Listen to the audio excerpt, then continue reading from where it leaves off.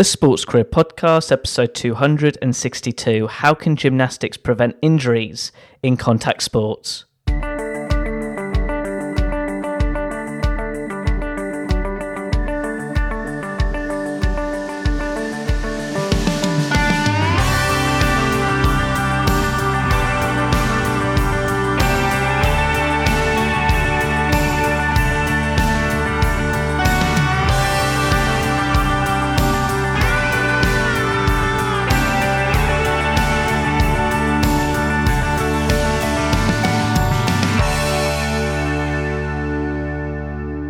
Hello, Sports Achiever, and thank you for tuning in to another episode of the Sports Career Podcast. I'm your host, Ed Bowers. As always, my goal each week is to provide you a special guest who's an expert in a particular sector in the sports industry, especially if you have an interest in how gymnastics can reduce concussions and prevent injuries in contact sports. So I hope today's episode can be useful to you with regards to your sports career development, interests, and needs. Now, getting back to today's show, this week's special guest is Lee McDermott. Lee is an Olympian and a gymnastic consultant where throughout his career he has represented Great Britain, England in gymnastics. He's a two-time British champion and also he competed at the Atlanta Olympic Games. Currently, he is a gymnast consultant where he actually works with teams and organisations in contact sports to help those players and teams reduce injuries with regards to a season with the application of using gymnastics as a tool to prevent injuries. It's really fascinating in the work he does, and for that reason it's such a pleasure and privilege to have Lee as a special guest on the show. That's why in today's episode Lee will share his gymnastic career journey and explain how gymnastics can prevent concussion in contact sports. Lee, it's such a privilege to have you on the podcast show. Please you share to listeners your sports career journey. When did it all start? I started when I was 10 years old doing gymnastics. I originally was doing football, just like every other young kid back in the UK. This is a usual story. Most kids bouncing around and mum and dad gets annoyed and they want to put them somewhere. So I ended up in the gym. To be honest, I just love chucking myself around and probably landed on my head a few times. So did gym, went on, became national champion as a junior, then senior, and went on to Commonwealth Games, Olympic Games, and made a career out of gymnastics, really. So that's my actual gymnastics pathway. Okay, from that pathway perspective, can you remember what age where that sort of penny dropped going, actually, this is the route I want to take from a sport journey perspective? Can you remember that moment when you wanted to compete as a gymnastic, as like an elite performer? I can't remember a switching point other than coach lined us all up in the beginning of a session one day. And he said, okay, so this gymnast, what do you want to do? What's your goals? What's your aspirations? A couple of gymnasts said, I'd like to be club champion. Another one said, I'm doing it for fun. Another one said, I wouldn't mind being national champion. And then he got to me. And apparently I said, I'm going to be British champion. I will be going to Commonwealth Games and I will be going to Olympic Games and no one's going to stop me. And and it just came out. And I just don't remember having any other vision when I was a kid of going, I had to go to Olympic Games no matter what. That was it. How important is that? That's seriously powerful because, we're in a world now where from a career perspective, people have that pivoting point. But what's the benefits of setting that vision in place, not just as an athlete, but any walks of life when we want to achieve something? Looking back to that experience you've just said. Yeah, it's important. I think there's goals to be had, but you've also got to have some realistic goals on how you're going to get there. I do remember talking to my mum and saying, well, that means I have to move club. That means I've got to do this. I've got to do that. Can we do this? Can we do these things? Mum and dad were pretty supportive, but likewise, if I wanted to quit, they would say it was fine too. It was whatever my dream was, and you just have to make sure that those goals are achievable. My coach loved that I'd had that personal drive myself, and he was a very young, innovative coach at the time, working 2 jobs, coming to the gym at night, kind of hobby, and we clicked.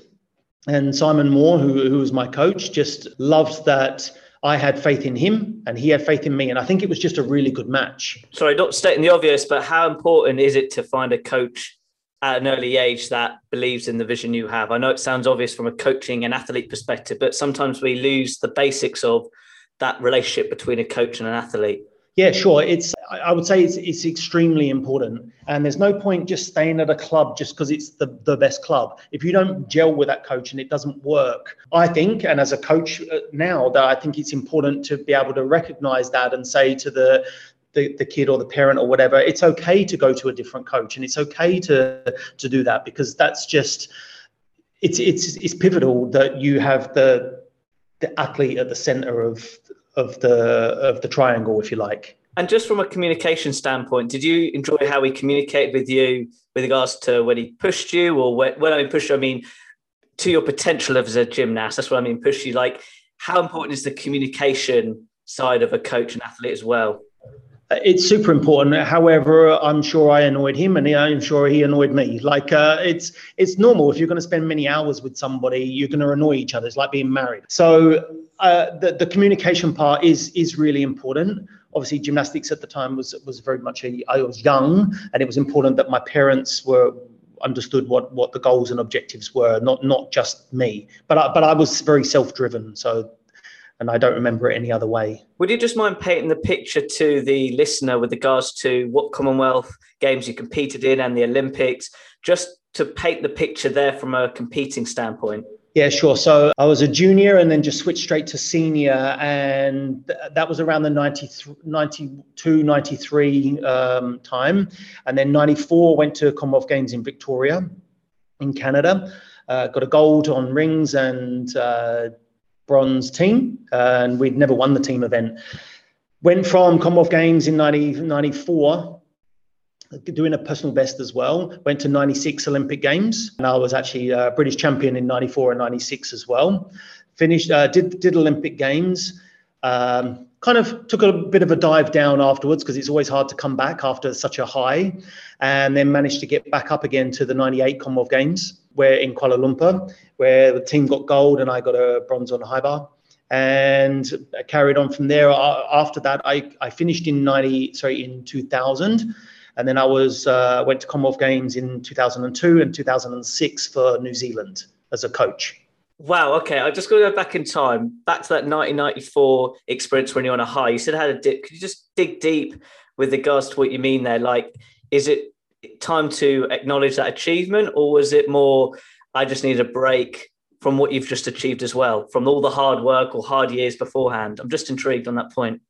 It's hard to pinpoint, to be honest. I know that once you, like, so I got to the Olympic Games and I don't actually remember competing very much. It was autopilot, and it was definitely your body took over from all the years and months of preparation took over. And then I think just that adrenaline rush, pleased to get it over and done with without kind of making a fool of myself, competing fairly well, making sure that you've done everything that you can possibly do, and then just dropping down on the other side to, I guess, reflect, to take some time out, and asking, do you want to jump back on that horse again and pick it back up on the other side? So, yeah. And just with regards to the mindset of preparation, like, how are those lessons being elite gymnastics supported you now, relating to all the Olympics and Commonwealth Games you've competed in, out of interest? It creates a lot of resilience. It makes you also understand that when you're going through rough times, it does get better on the other side. Sometimes acknowledging that the grass is not always greener on the other side with things, but it just makes you so determined, and knowing that you can achieve your goals. And so when you take that out of a sporting world or you go into work, it's very relatable into a workspace. However, as an individual sport, when you go to work, you have to consider others, and you've got to then put others into that play as well. Then when you're coaching, you've got to consider all the things around the kids that you're dealing with as well. And again, some only want to be a club gymnast, some want to be fun, and some want to make it. And you have to recognize also the mistakes that you made, the bits that kind of worked, and work on that. So yeah, there's a lot of relatable skills that come out of that. Just talk about relatable skills, just that transition from being a gymnast to a coach. Could you just paint the picture just for the listeners? Like, I've had other elite athletes on and I always ask the question of that career transition. Would you mind just sharing that experience and what inspired you to go in that coaching role out of interest? I'm sure you've heard this a lot, Ed. I finished my gym career and I would pretty much say I was depressed. Loss of identity, not knowing what the hell I'm going to do, because you had that one vision and one goal in mind, and it was too singular and maybe too narrow. The time wasn't huge amounts of resources for post-sport, right? So I would say I kind of was probably depressed for quite some time, trying to find my feet, like many athletes, I think. But then also understanding that I've got a lot to give back, and there's a lot of things to be learned from what we've done. One, obviously, on a technical side of any sport that you do, but also on time management, preparation. There's so many relatable things like respect, dealing with others, dealing with failure. There's so many things that you can bring into any workplace. Like periodization plans, macrocycles, microcycles that are all in play. And so when I finished my sport, I thought, oh, Lee, that's all you know. That you don't know anything else. But then it took a while to really understand that all these skills are actually relatable in the world. Just on that point, I've got a huge smile on my face, and I'll explain why. Because this is the thing that I always mention. This question is, all athletes I've had on the show had that down period. But do you think the hard part for an athlete is because you've done so much reps in the gym, in the ring, or in the competitions, you don't realize the skills you develop along the way? It's only till you stop and reflect, and then you see the skills you've developed. Because that's what saddens me really quick, is when you go through a dark patch and you don't see that value. And I'm sharing this because if athletes are going through it, maybe having that time away from your sport to switch off, to reflect. Is that why it's so important to reflect after a career, to pinpoint those skills? Yeah, I think it is. It's quite depressing when you think you think you don't know much, and then all of a sudden you go, actually, yes, I do. I knew more about biomechanics and about physiotherapy and physiological movements and everything without even really, let's say, studying, because of how gymnastics works and how the body moves. I didn't realize that I knew all of these things, and until one day I remember early in my coaching career that I started spilling out all of these things out of my mouth when I was talking to one of the kids, and then going back afterwards at the end of the day going, how did I know that?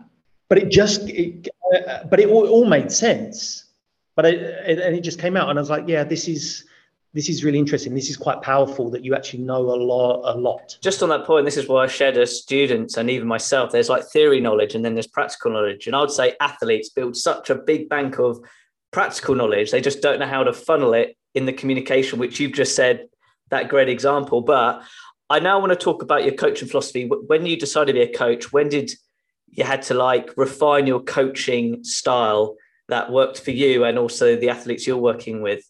Because you've got such a high standard as an elite athlete. That's why I ask.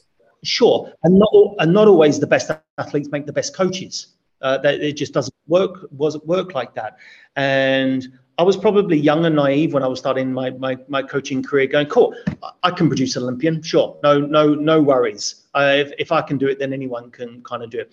And then, of course, you realize that it's the same. Everyone's not built the same. Everyone's not socially economic the same. And it's all different.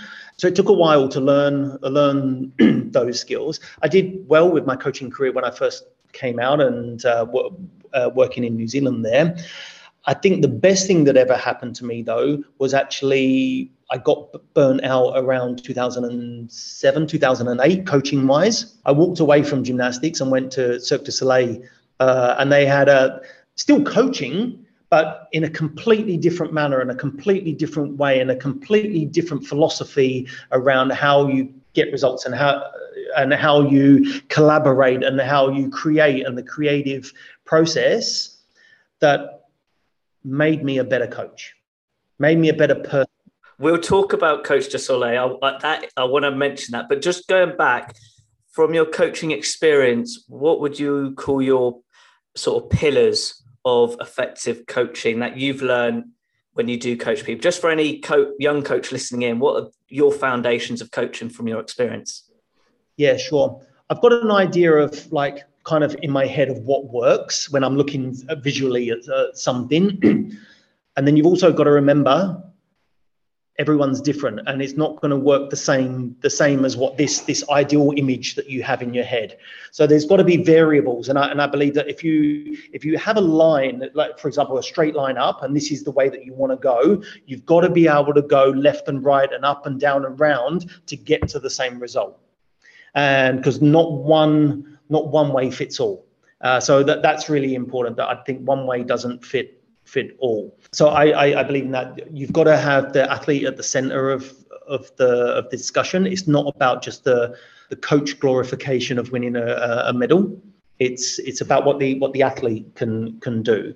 And of course you're human as a coach. You would like that praise of everything as well. But it's the athlete. You know, it's you got to do that. So, and the biggest thing that I've learned is listen before I open my mouth. Then I think I'm going to be a better coach. Absolutely. It sort of goes back to your point when you were an athlete, sticking to that vision from an athlete standpoint, and you know the coach is there to aid that journey. Look, I do now want to talk about Cirque du Soleil because we had a WhatsApp call before making this podcast happen, and I was fascinated. And could you just paint the picture how you got involved working with such an iconic brand, but also share about the experience itself? I know you touched on it from a coach standpoint, but could you just paint to the listeners that experience? Because, you know, you did some great work around the world with this brand. So I'm going to give you the mic now. I was in Auckland, and the tour had come to Auckland where I was living. And two of my best friends were on the tour, and we had a barbecue. And they said, "Lee, you're crazy. You just put your name forward, dude. Like, just come on. You've got a lot to offer." And I resisted for a really, really long time, because I thought this is all I knew. Then I finally put it forward, and it literally, they called me up, I had a quick interview. They flew me to Australia, and they said, come join us, and you've got the choice of this show. And one of the shows that was in the time frame was Tokyo. Spoke to the missus, and she said, yeah, let's give it a shot. So you then they fly you to Montreal. You do about 4, 5, 6 months of kind of a creative process. You're starting kind of with a storyline, but a blank canvas, if you like, of what, or maybe some imagery. And then it's a lot of trial and error and creative process to come up with the show. Everyone's got their own responsibilities within the show. So, I mean, that could be costume, that could be makeup design, that could be acrobatics, that could be dance, music, whatever. And then as a coach, your job is to marry the music component with the acrobatic component or the dance component, working with the musicians, working with the technical directors, working with winch operators, doing calculations on how you fly on a winch and your body's going through the air. And it can be as different as 0.001 on a computer for a good landing or a bad landing. So you have to play around with all these things to see what works. And then finally you start coming up with a product that's even closer and closer and closer and closer. And of course, then you have to meet deadlines. So I was going to say, I just want to interrupt. How important from that experience is attention to detail in that role you had? Extremely. And it's also part of understanding that there's failures along the way. There's things the director might not like. There's things that need to be tweaked and changed. So you've also got to understand that, yes, it's about trying to make sure everything's as you would like it to be, or the director, but you've also got to be understanding that you could be off tangent a little bit, and it needs to be going left instead of right with something. So you've also got to be able to adapt on the fly with that as well, for sure. Could you talk about the Michael Jackson show and your involvement in that? Yeah, sure. I finished the show that was in Japan after the earthquake and tsunami, and I ended up going to the Michael Jackson show. And again, that show was put together slightly different. It was more that Michael's music is so iconic that you can't change that. Michael's Michael. It was a matter of putting the acrobatic content to Michael's music, whereas Circuit before a little bit was putting the music to the acrobatics or the dance. So It was really understanding music. And to be honest, before I went to Michael Jackson, I thought I was a little dyslexic with music, and I thought I was just an acrobatic person. And I actually found out that I was more musical than I actually realized. I can count to 8 of music. I know all the beats of music, and I understand now what emotionally makes people want to enjoy a show. And I changed some of the acrobatic components to make an emotional connection with the music and with the movements for the highs, the lows, the accents and everything, to create an emotional content. And that wasn't just me, that was everybody that was in the show. You have to understand that. And that's what makes you either like a piece of music or not, but you can't quite put your finger on why. Look, this is fascinating. Out of interest, would you say during this experience, it enhanced your creative thinking as a coach? 100%. 100%. Because I didn't think I understood music, and yet I do. And then I come back into the gym and I can understand what the kids are going through and how to match a floor routine music to the acrobatics, or if I'm watching synchronized swimming, or if I'm watching something else that's related to music, you can get this picture in your head of how things need to relate. And if you can make them relate in whatever way, then you're a better coach for it, I think. I was going to say that. How has that experience made you a better coach reflecting now? I try to, not necessarily as a coach, because I'm not necessarily coaching, so I'm more managing at the moment, but trying to transfer some of that knowledge onto the other coaches that I'm responsible for. So I think it's about knowledge transferring. And just talk about responsibility again. This relates to our WhatsApp call we had, where I asked you how you dealt with pressure. Yeah, it was a phenomenal answer you said, but it was a very interesting point as well of how you look at pressure in general. Pressure. I actually enjoy pressure. I'm worse when I'm not under pressure. But the pressures as an athlete are quite different to the pressure as a coach. So I'm not sure if I'm giving you the same answer as I did on my WhatsApp when we had a chat. But when I was an athlete, it was all about the pressure on me as an individual. And if I failed or I did well, it was all on me, and I had the full responsibility, and I would take either the credit or the failures, and having to deal with that as well. As a coach or in a collaborative environment, it's different, because one, you can also hide behind somebody else if it's in a team environment. But the pressures are very different as a coach. You're trying to also make the athletes understand and how to deal with those pressures as well. So I'm not sure if that answer was the same as when we were. Yeah, no. The key thing you said with the coaching role, particularly at Circus du Soleil, you said it was the responsibility of safety, yes, which you said as an athlete, you could learn from the mistake, but when there's other people doing those roles, and you said actually the pressure was higher. And I'm going to follow up with another question, like, how do you manage pressure in general? I enjoy pressure because it gets my blood going. It's almost like your blood's boiling, and if you're put on a real tight deadline, and that's got to happen, a deadline's a deadline.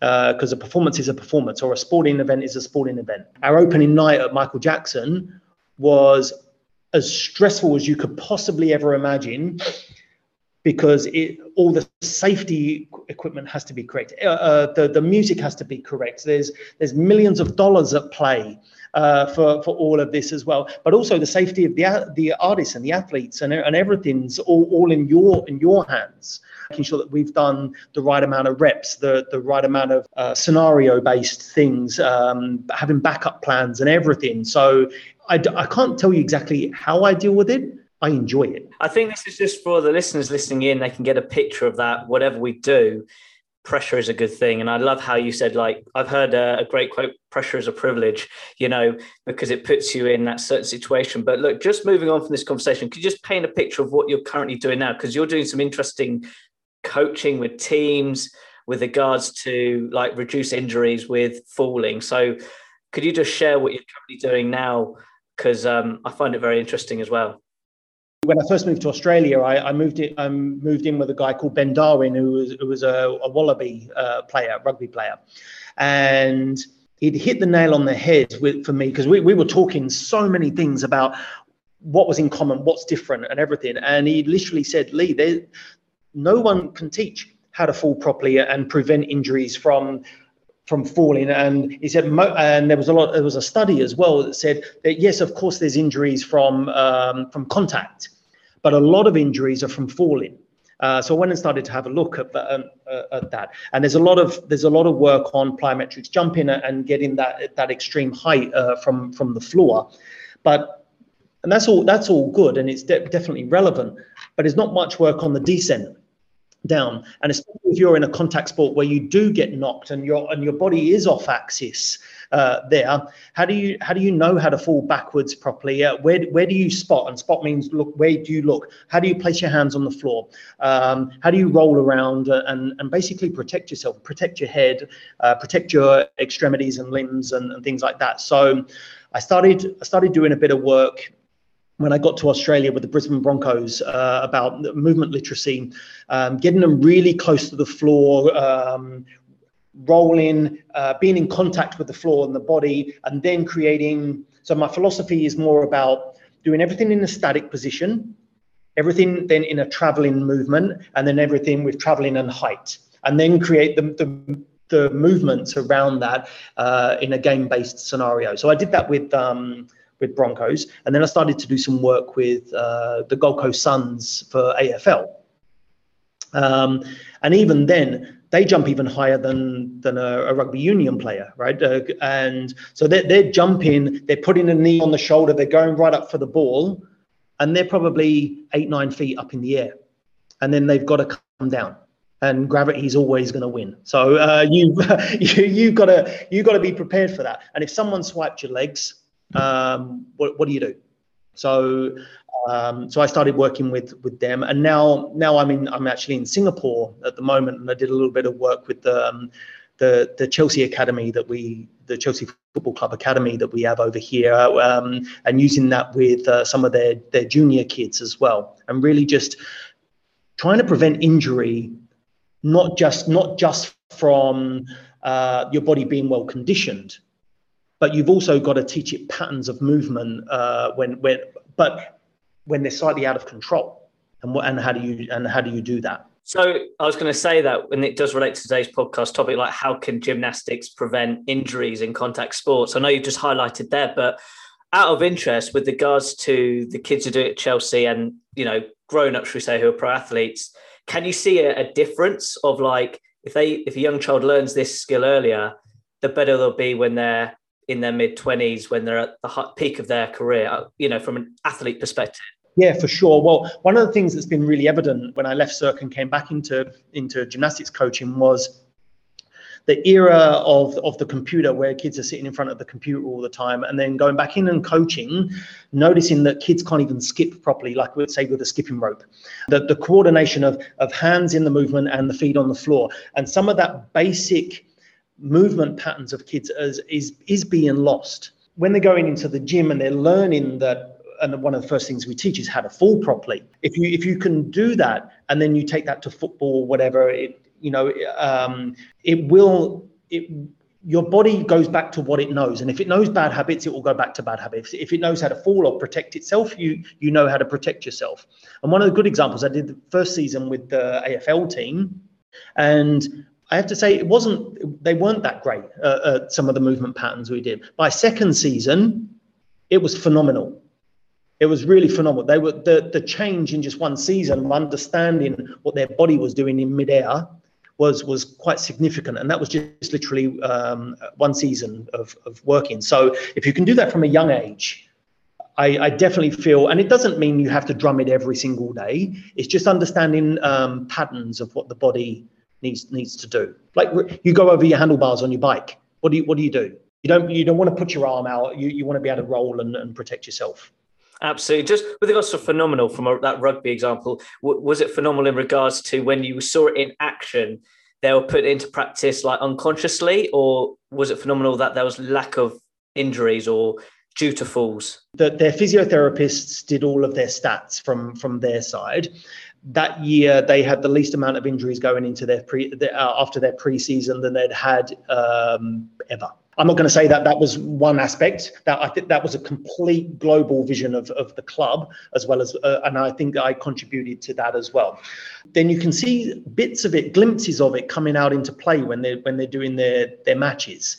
And then you go, that was pretty cool. They learn how to do that properly. So, and then when they came around to second season, they knew intuitively where to put their hands on the floor, where to look when they're falling. The body became a habit, and a good habit. Oh, look, I'm really enjoying this conversation because I played rugby as a child and I wasn't taught how to fall, except I did learn myself just to keep things simple, so when you land, put the ball behind, but try and think about the safety at the same time. So I'm finding this conversation fascinating, and things have moved on from when I last played as well. But just going back to your career now, what have you enjoyed the most from your gymnastics career and coaching career looking back right now? Gymnastics career, I enjoyed the 2 Commonwealth Games because it's a much smaller unit of people, similar to Olympics, but it's in a nice friendly, and it's called the Friendly Games, but it's still competitive. So I really enjoyed the atmosphere of Commonwealth Games.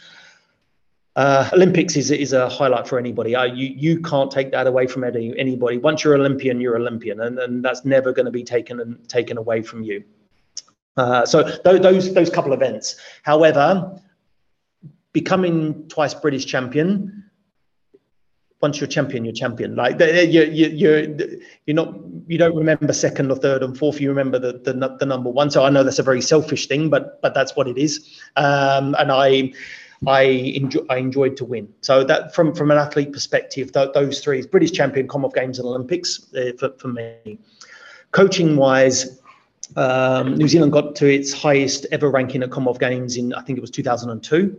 And I was part of that team. So I was very proud of the team for really stepping up and making that work. So that was very proud. Coaching wise, different type of coaching, getting that contract to go to Cirque du Soleil and having that experience of how you work in collaboration with people. And it's not all about you, it's about how the team works. And I learned a lot around about teamwork, collaboration, shared responsibility to make the bigger picture work. I really learned a lot there to take that into a mentoring role to the coaches that I work with now. So that's kind of that journey. You said a great phrase, like when you said you were with the New Zealand setup, you said you had to step it up. Could you explain what you mean there? Was it mean step it up personally with your own responsibilities, or just what did you mean with that phrase? Well, the team stepped up. They knew that all of the gymnasts there knew that they wanted to be greater. It was also about giving them the vision to be able to do that as well. If you can go in with a vision and go in with a passion and share that passion with them, then they took another level up. And going from maybe a mindset of, I think I can do this, to, no, I can do this. There's a big difference. I know I can. I've got 2 arms, 2 legs, just like everybody else. So building that belief is so important. Sorry, I'm sort of like peeling the onions here because I think this is a great example. So could you just touch on that? I know you've just given the example, but how big is belief that leads to positive momentum as well? The belief is important. So I'm in a school at the moment, and I'm trying to build the belief of what you can do. And if they're not seeing other kids doing bigger skills or better skills or working hard at their strength and conditioning, then it's really hard to set that mindset to say that that's what you can do. So you've got to create the belief that it's possible. And once you get to that point where you're making these incremental steps, you've got to then educate the next tier down. And when I mean the tier, I mean like age groups down and whatever, that see, look, these things are possible. And then through a generational time, that part changes and the belief changes. Well, yeah, I can do a double flip and I can do this and I can do that. And then you turn to the little ones or even the older gyms, turn to the little ones and say, you can do this too. And then they start to believe. Whereas if you're in a bit of a pessimistic environment, and I believe in surrounding yourself with people that have a like-minded attitude, right? And so when you're looking looking at hiring and firing and everything else, you want to surround yourselves with people that have a similar mindset and that have a vision and a goal. It might not always be the same vision, but you've got to have a vision to try to achieve, whether that's someone to be just a club champion or to be national champion or to be Olympian. It doesn't matter, as long as there's that vision of what you want to do. My goodness, Lee, I hope people are enjoying this conversation like I am. And I feel like we're at a great stage where I'd like to finish with an inspirational question. Now, you've said some great examples of like pressure, which I've really enjoyed, and also your gymnastic career. But one thing I want to touch on is, for the listeners, what 3 tips would you give to the listener to improve their habits with regards to performing at their best in their day-to-day work? What would they be? Good question. Very good question, actually. I would say that you've got to have a dream about something. And that dream can be slightly out of reach, but it's got to be at least possible. So that I think, but you've got to have a dream of what you want. Secondly, you've got to have something in a list of the things that you need to do to get to that dream. You can't just have a dream and go, okay, well, I've dreamt it and I would just want to be an Olympian.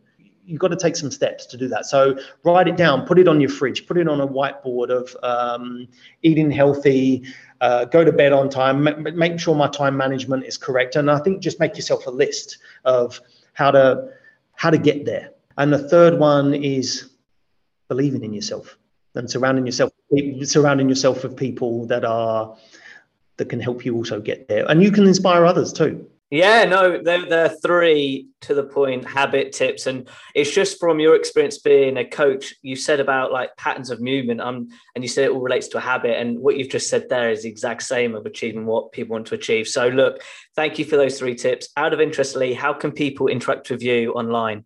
A lot of my stuff, I put like little things on LinkedIn. So just check me out on LinkedIn. Amazing. To all the listeners listening in, that LinkedIn link will be on my blog post related to this podcast. Lee, it's been a joy chatting with you today. Thank you very much. Cheers, Ed. Thanks very much, mate. Whoa, what a phenomenal conversation with Lee. For me, I always get excited to speak to elite athletes on this podcast show, but what's even more special is Olympians. Firstly, it's a topic at school I absolutely enjoyed studying. But there's just something different when speaking to Olympian. There really is. I can't put my finger on it, but learning from Lee's journey, he's had his ups, he's had his downs, but there's something about his ups when being a British champion, which was so special to him, being an Olympian at the Olympic Games, just shows the hard dedication it takes to be an Olympian. Doesn't matter what sport, but learning from Lee, it was just fascinating to hear his drive with regards to him making it as an Olympic athlete. Now, with regards to today's podcast episode topic, I hope you've got a better understanding how gymnastics can be used as a way to prevent injuries in contact sports. I found that a really interesting segment of this conversation with regards to how we can reduce injuries, particularly like concussions in like contact sports like NFL, rugby, football, all these elements, how we can learn from other sports and apply it to contact sport. I just think it's fascinating, but most importantly, it's important with regards to this topic of injuries itself. But finally, from a sports career development perspective, I hope you put Lee's career tips right at the end into practice, particularly having your own self-belief in what you want to do and what you want to achieve. So on that note, I'd love to hear your biggest takeaway from today's episode. Let me know on Twitter at edbowers101 or on Instagram, the same handle, edbowers101. I'd love to hear your biggest learning lesson. Let me know. I look forward to hearing from you. But most importantly, put those sports career tips into practice today and make it happen. Now, as always, at the end of each podcast episode, I'd like to finish with an inspirational quote from my guest speaker. Lee said, "Always have that self-belief in what you want to do, and then surround yourself with people with that like-minded attitude and similar mindset."